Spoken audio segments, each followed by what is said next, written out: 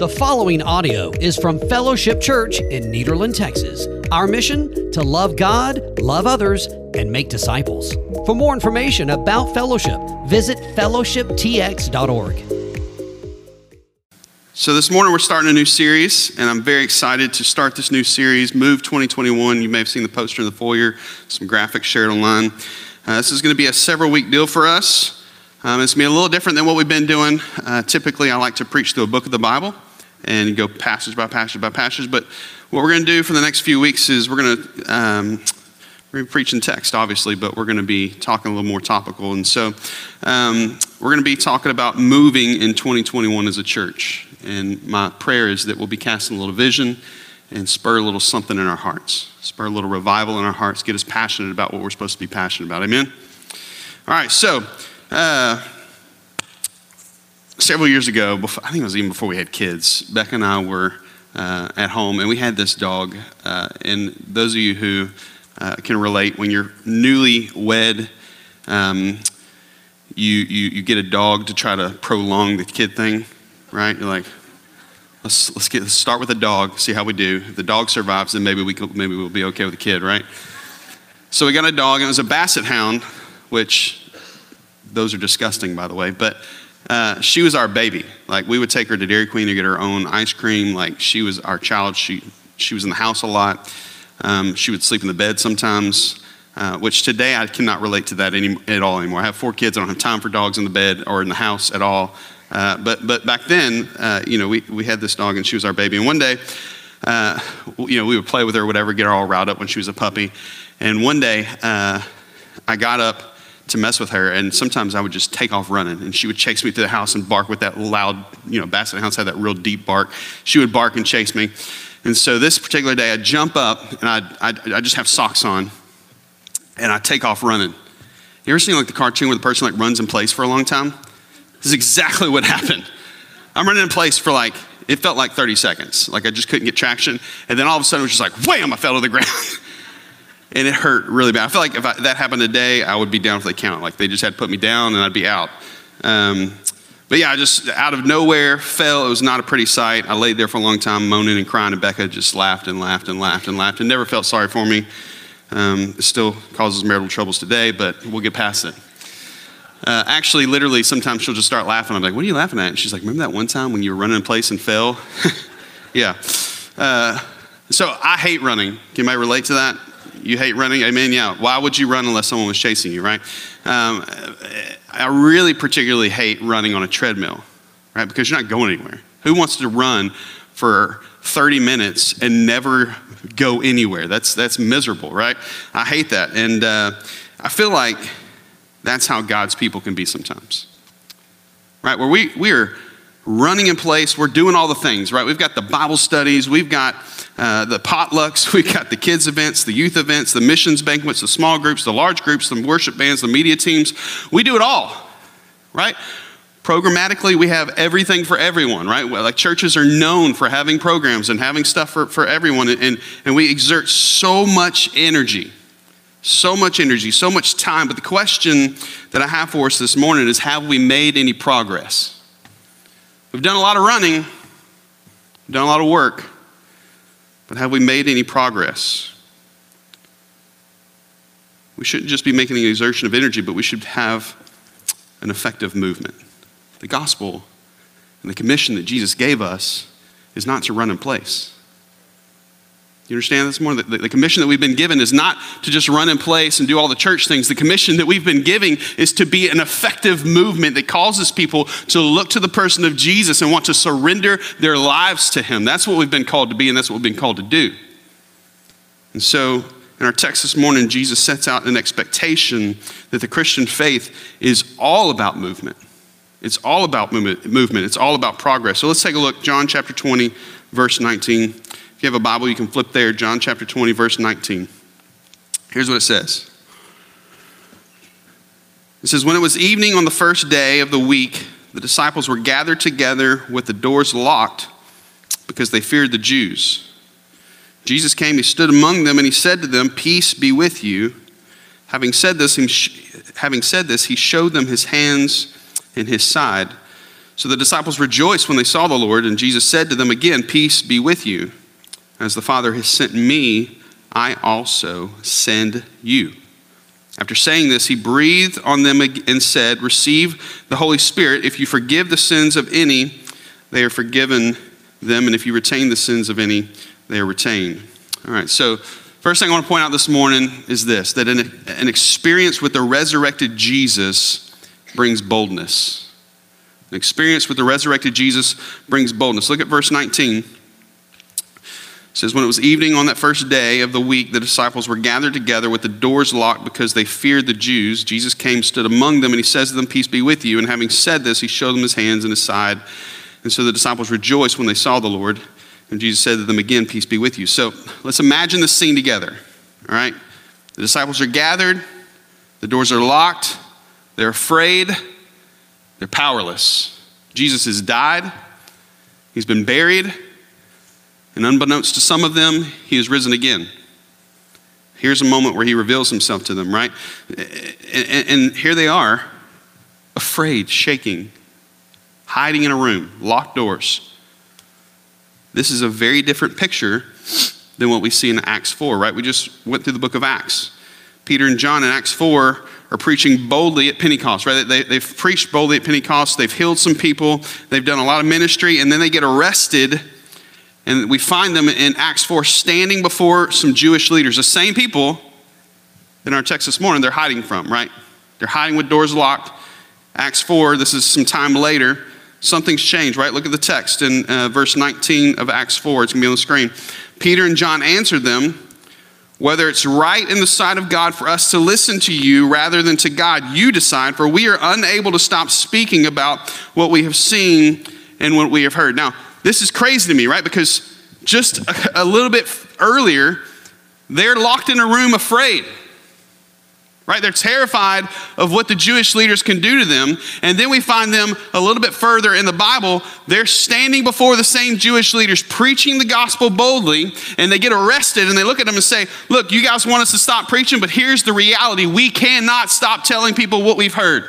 We can't stop telling people what we've seen. We will not stop, so you do what you got to do. You got to kill me. You want to beat me. You do what you got to do, but I'm going to continue to proclaim this gospel because my life has been radically changed by it." That's what they're saying. And so what changed? What changed is they had an experience with the resurrected Christ. They had an experience with the resurrected Christ, and now they can't keep quiet. It's not that they won't keep quiet, it's that they can't keep quiet. And when someone has a genuine encounter with the resurrected Jesus, they are so changed by that experience that fear is not strong enough to overcome their new natural impulse to tell people about that experience. When you've truly been changed by the resurrected Christ, you can't keep it to yourself. Hebrews 13:6 says this, "Therefore we may boldly say, 'The Lord is my helper. I will not be afraid. What can man do to me?'" That's a great question. What can man do? What can man do? That's why Paul says in Philippians 1, "For me to live is Christ and to die is gain." In other words, what can happen to me? Right? We speak boldly because what can anyone do to us? If we live, we advance Christ. If we die, we gain heaven. If we suffer, we build treasures in heaven. It's a win-win-win situation for us, right? It's a win-win-win situation for us. We can't lose because we're living on mission for Christ. We're living out what God has called us to do and what he's called us to be. When we really understand and experience the resurrected Christ, what is there to fear? Why would we care about the opinions of man? We've met the Christ. We've tasted and we've seen of his love. You know the number one reason people who profess Christ don't share their faith? Fear. Fear. I actually looked up the statistic and they break it out into subcategories, but if you take all of the things that people are afraid of and you lump it into one category, it was like 75% of the reason why people don't share their faith is fear. Fear of rejection, fear of inadequacy, we won't know enough, fear of breaking a relationship with someone. It's fear, fear, fear, fear. But let me paint a picture for you. Imagine it's the middle of the night. You're in your house. You wake up to smelling smoke. Your house is on fire. Immediately fear overcomes you. right? Immediately you are overcome with fear. Fear of what you'll lose, fear of your own well-being, fear for the well-being of your family. What do? I feel like the majority of people would recognize that in that moment, the fear that they have pales in comparison to the urgent need to act.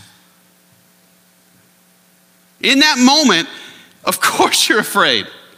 But that fear pales in comparison with this sense of urgency deep inside of you that says, I've got to move. I've got to get my family out of this house immediately. If you've had a genuine experience with the resurrected Jesus and surrendered your life to him, you've gained a new understanding of the world. You see and you feel and you know the urgency of the gospel. Church, it's time to wake up. It's time to wake up and recognize that people in our city are going to die and spend eternity in hell because we remain silent. Because we run in place and do all the church things, but we never walk out of these walls and proclaim the fact that Jesus is the answer for everything. This new understanding gives us boldness to act, to move. Why? Because for you, the impulse of fear is weaker than your new natural impulse to proclaim truth to anyone who will listen.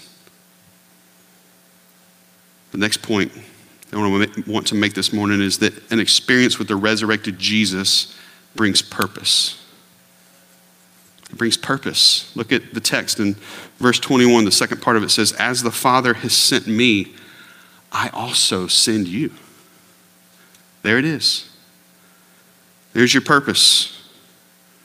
I used to work on computers a lot. And I remember one day I was working on this computer. I spent all day trying to fix it. I spent $100 on parts and literally spent a full day trying to fix this stupid computer.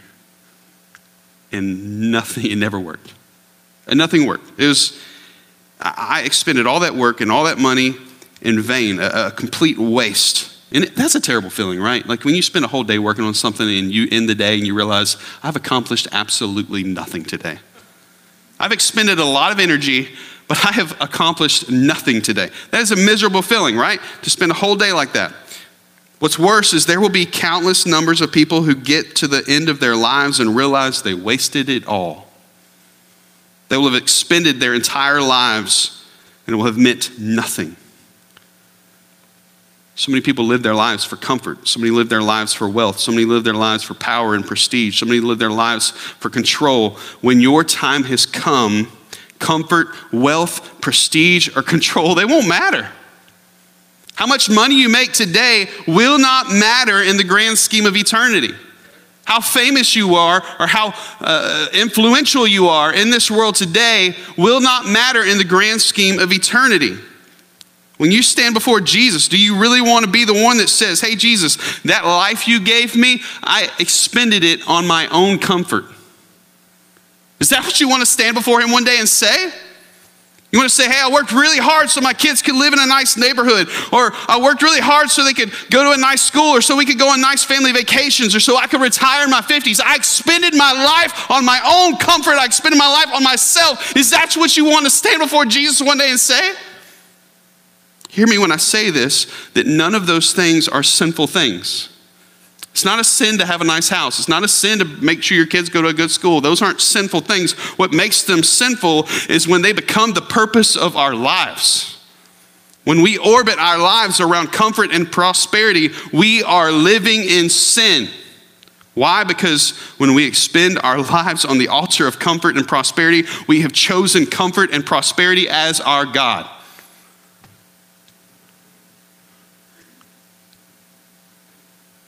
And this is the way of the American church in 2020. So what should we live for? What should we expend our lives on? Jesus says, as the Father sent me, I also send you. He gave these guys something to aim their lives towards. What a gift, right? What a gift. How nice is it to know exactly what you're supposed to do? Isn't that nice? I'm the kind of guy that I'm a self-starter, I'll find something to do, but it's so much easier if someone just says, here's exactly what I want you to accomplish today. Right? That's easy. You just go through the list. Check, check, check, check, right? That's what Jesus gave us. He gave us something to point our lives toward, to aim ourselves at. He gave them purpose. He told them to expend their lives doing what he gave his life doing. So what was Jesus' purpose? What did he expend his life doing? The answer is in Luke 19, verse 10. It says, for the Son of Man has come to what? To seek and save the lost. The Son of Man has come to seek and save the lost. And just as the Father has sent Jesus, he also sends us to do the exact same thing. Not the Son of Man came to earn a good living. Not the Son of Man came to gain wealth and prosperity. Not the Son of Man came to live a good life in a good neighborhood, raising good kids. He came to seek and save the lost. And our mission today, church, if we don't wake up, we're missing it. We're supposed to go seek and save the lost. This is our mission. This is our purpose. This is the direction we should be moving. Seek and save the lost. If you're not expending your life for this purpose, listen this morning, hear me out. You are wasting it. If your life is not living on mission to seek and save the lost, you're wasting it. You only have so much time. If 2020 has taught us anything, it is that we only have so much time on this earth, right? What are you expending your life on? What are you expending your life on? Are you wasting it living for self? Are you wasting it living for your own life and your own comfort and your own prosperity? It's time for us to wake up, because we've been given one mission, one focus, to seek and save the lost.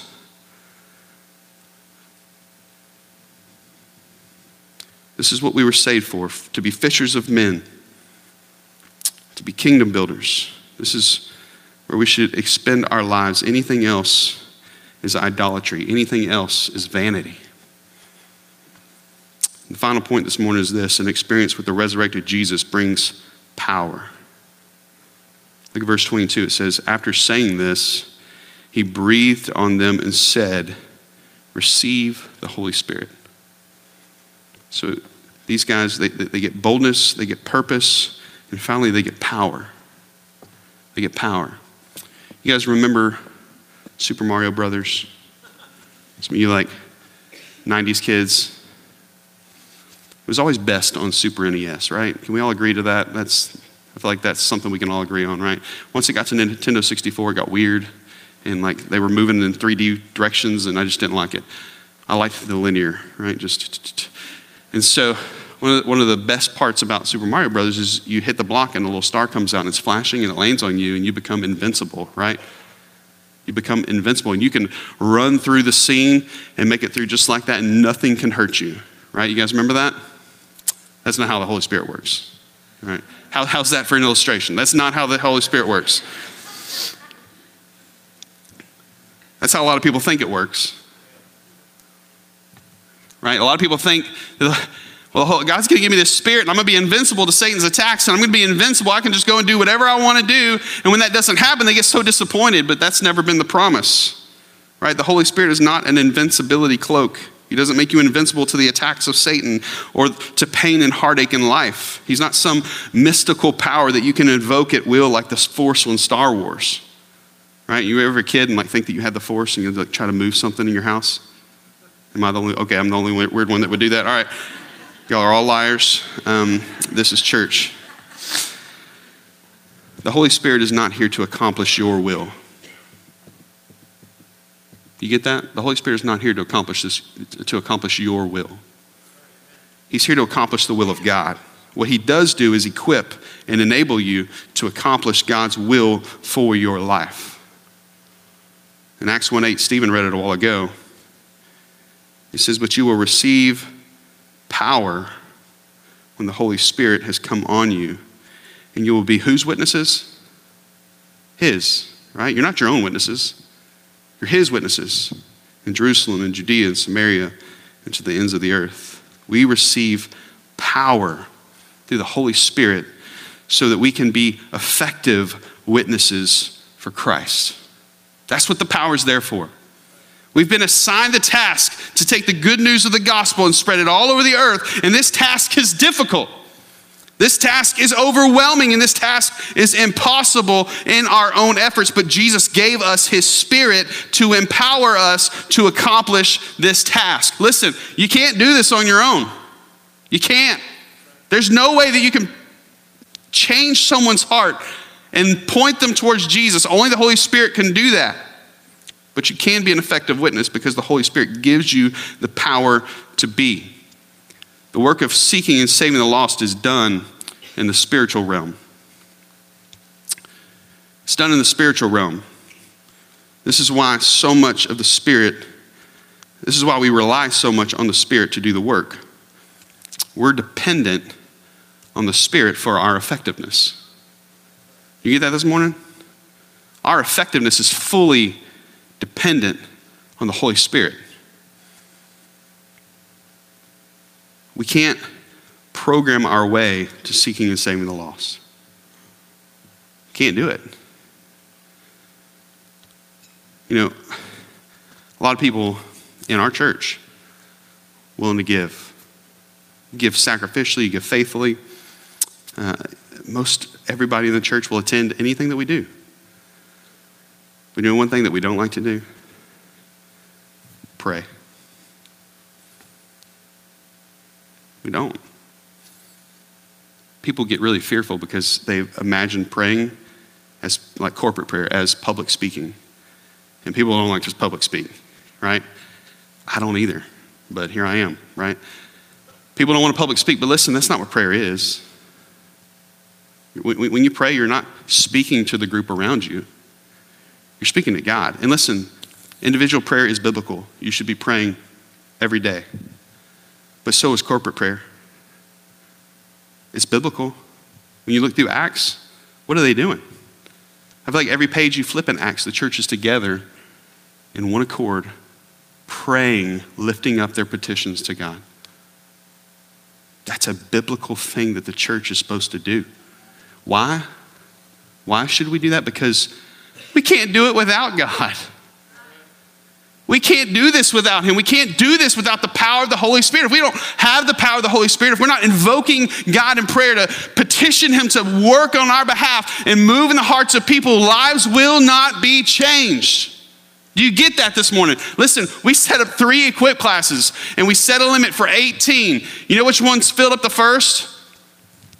Defending and sharing your faith. Maybe it's because everybody likes Julian the most. That might be true. But I really think that it's because people are wanting to be equipped to go and share their faith. I believe that. I believe that you're excited about going and making disciples, and you want to be in that class because you want to be equipped to do what God's called you to do. But listen to me this morning. You cannot make disciples without prayer. You can't do it. Without the power of the Holy Spirit, no one's lives will be changed in Nederland. We've got to get the prayer thing right. We can't program our way to seeking and saving the lost. We can be intentional. We can be strategic, and I think those things are important.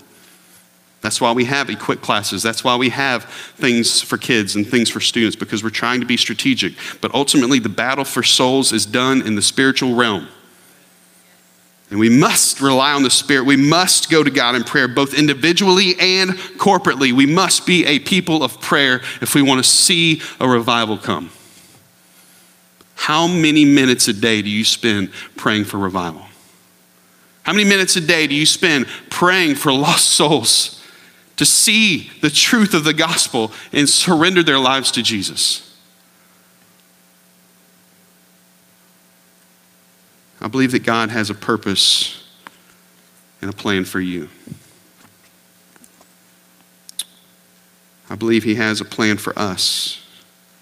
And that plan is to seek and save the lost in Southeast Texas.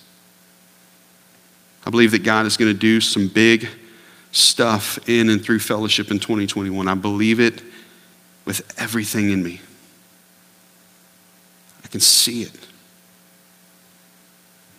I trust that God is going to move. Despite what circumstances lie waiting for us in 2021, we can still be a church that moves. Circumstance does not change mission. You get that? A bad year doesn't give you permission to go dormant. It actually should fuel us to work harder. There is no rest for the believer. We rest when we die and we stand before Jesus and he says, well done, good and faithful servant. We can still be a church that moves, a church that is effective in our mission. We say that we exist as a church to love God, love others, and make disciples.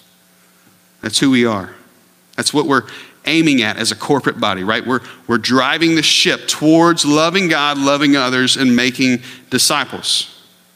We've said that we accomplish that mission by gathering, growing, giving, and going. That's how we accomplish the mission of loving God, loving others, and making disciples. Gathering is living in Christ-centered community, not just showing up on Sunday morning and hearing me preach.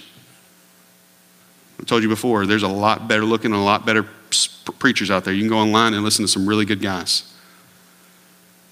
But we are a body of believers who live in Christ-centered community to do the work that we've been called to do. Growing is growing in knowledge and application, not just growing in what we know about Jesus, but growing in what we do, right? We apply what we've learned. Growing in how we give, sacrificing our time and our money. Growing in how we go, being intentional about seeking out people to reach with the gospel. That's who we are as a church. That's who we are. And over the next several weeks, we're going to unpack what each of those things mean. We're going to look in the scriptures and see how we can move forward in each of those areas. Why? So we can get moving as a church.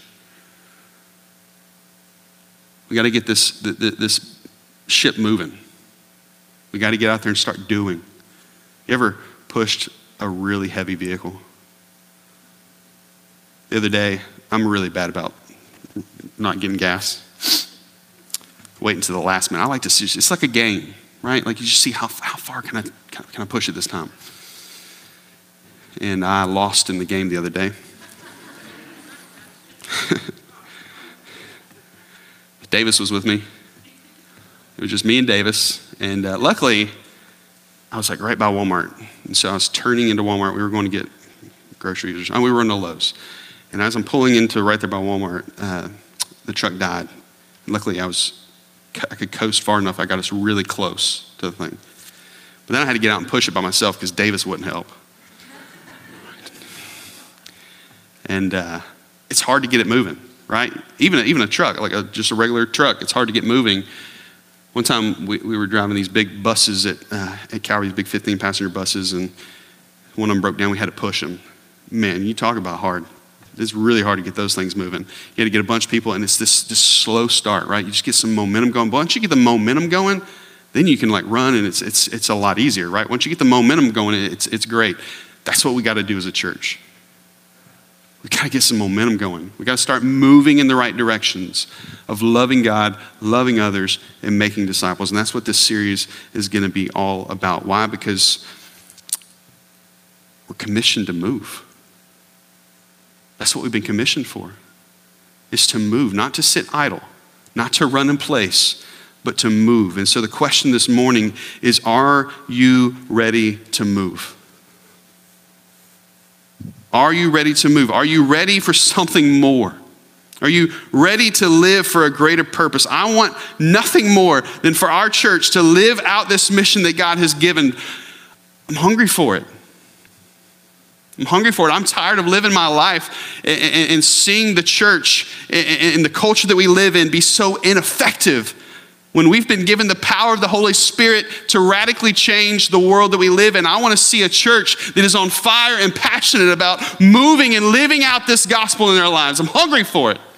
And I pray that you are too. It's going to require change. It's going to require work. It's going to require sacrifice, but the reward is far greater than the sacrifice. You have one life to live. One life. How will you spend it? Is your encounter with the resurrected Jesus compelling you to be bold, to live on purpose, and to live in the power of the Spirit? Would you please stand with me with your head bowed? and your eyes closed.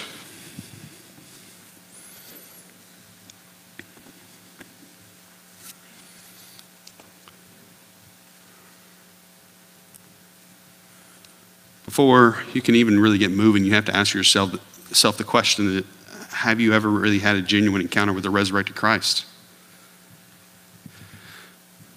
To live this life on mission that we're talking about, you have to first surrender your life to Jesus and make him the Lord of your life. So this morning, if you've never done that, my prayer, my hope for you is that in this moment, God is speaking to your heart and that you will surrender your life to Christ. You will make him the Lord of your life, that you will make him the king of your heart. And if that's something that you've never thought about or something you want to know more about, here in a moment, the band's going to start singing. And there's going to be a couple of people down here in front. We would love an opportunity to talk to you about that. We'd love an opportunity to point in Scripture and show you what it really means to surrender your life to Jesus, what it really means to be a Christian, what it really means to give Jesus every part of you, every aspect of your life, so that he can change your life, so that he can change your heart, so he can change your affections and the things that you long for in this life, so he can cause you to see the truth of this gospel.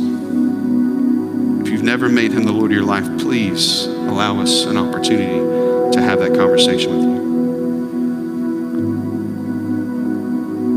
In this room this morning, the majority of us are Christians, most long-time Christians. Many of us got saved when we were kids. Many of us have been saved for years.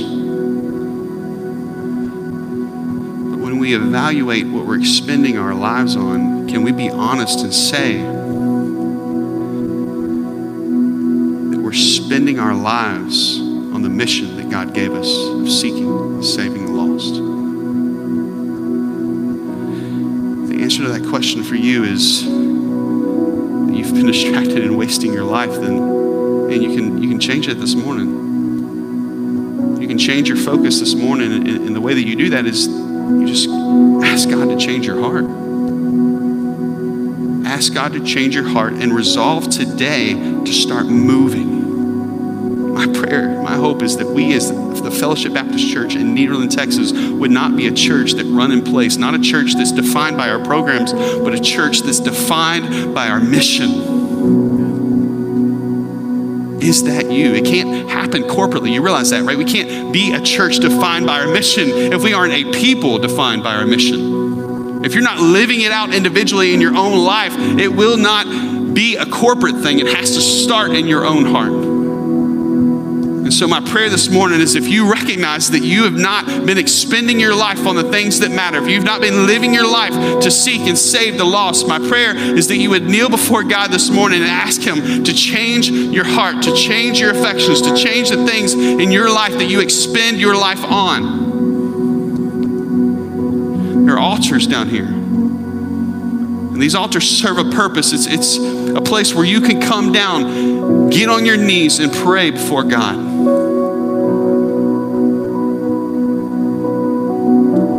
My prayer is that our hearts would be burdened for the lost, that we would find ourselves at these altars every Sunday praying for the lost in our community. God, we thank you for this day. We thank you for this time. God, we thank you for the gospel. We thank you for the good news that we've been made new, that we are a new creation with new affections, with new hearts, God. And I pray that in this moment, that this would be a turning point for us as a people, that we would change the focus of our lives to be focused on what we're called to be a people that live to seek and save the lost. That we wouldn't be a people that run in place and do all the church things, but we would be a people that really live this out in our community, that we proclaim the good news of what's been done inside of our hearts. God, I pray that you would change us. God, I pray if anyone here doesn't know you, that they would make that decision this morning. God, I pray that everyone in this room, that starting today, that we would just be broken for the lost. Give us a passion and a zeal for the lost in our community. In your name we pray. you so much for listening, and we always welcome you to join us at Fellowship Church in Nederland, Texas, where we gather, grow, give, and go.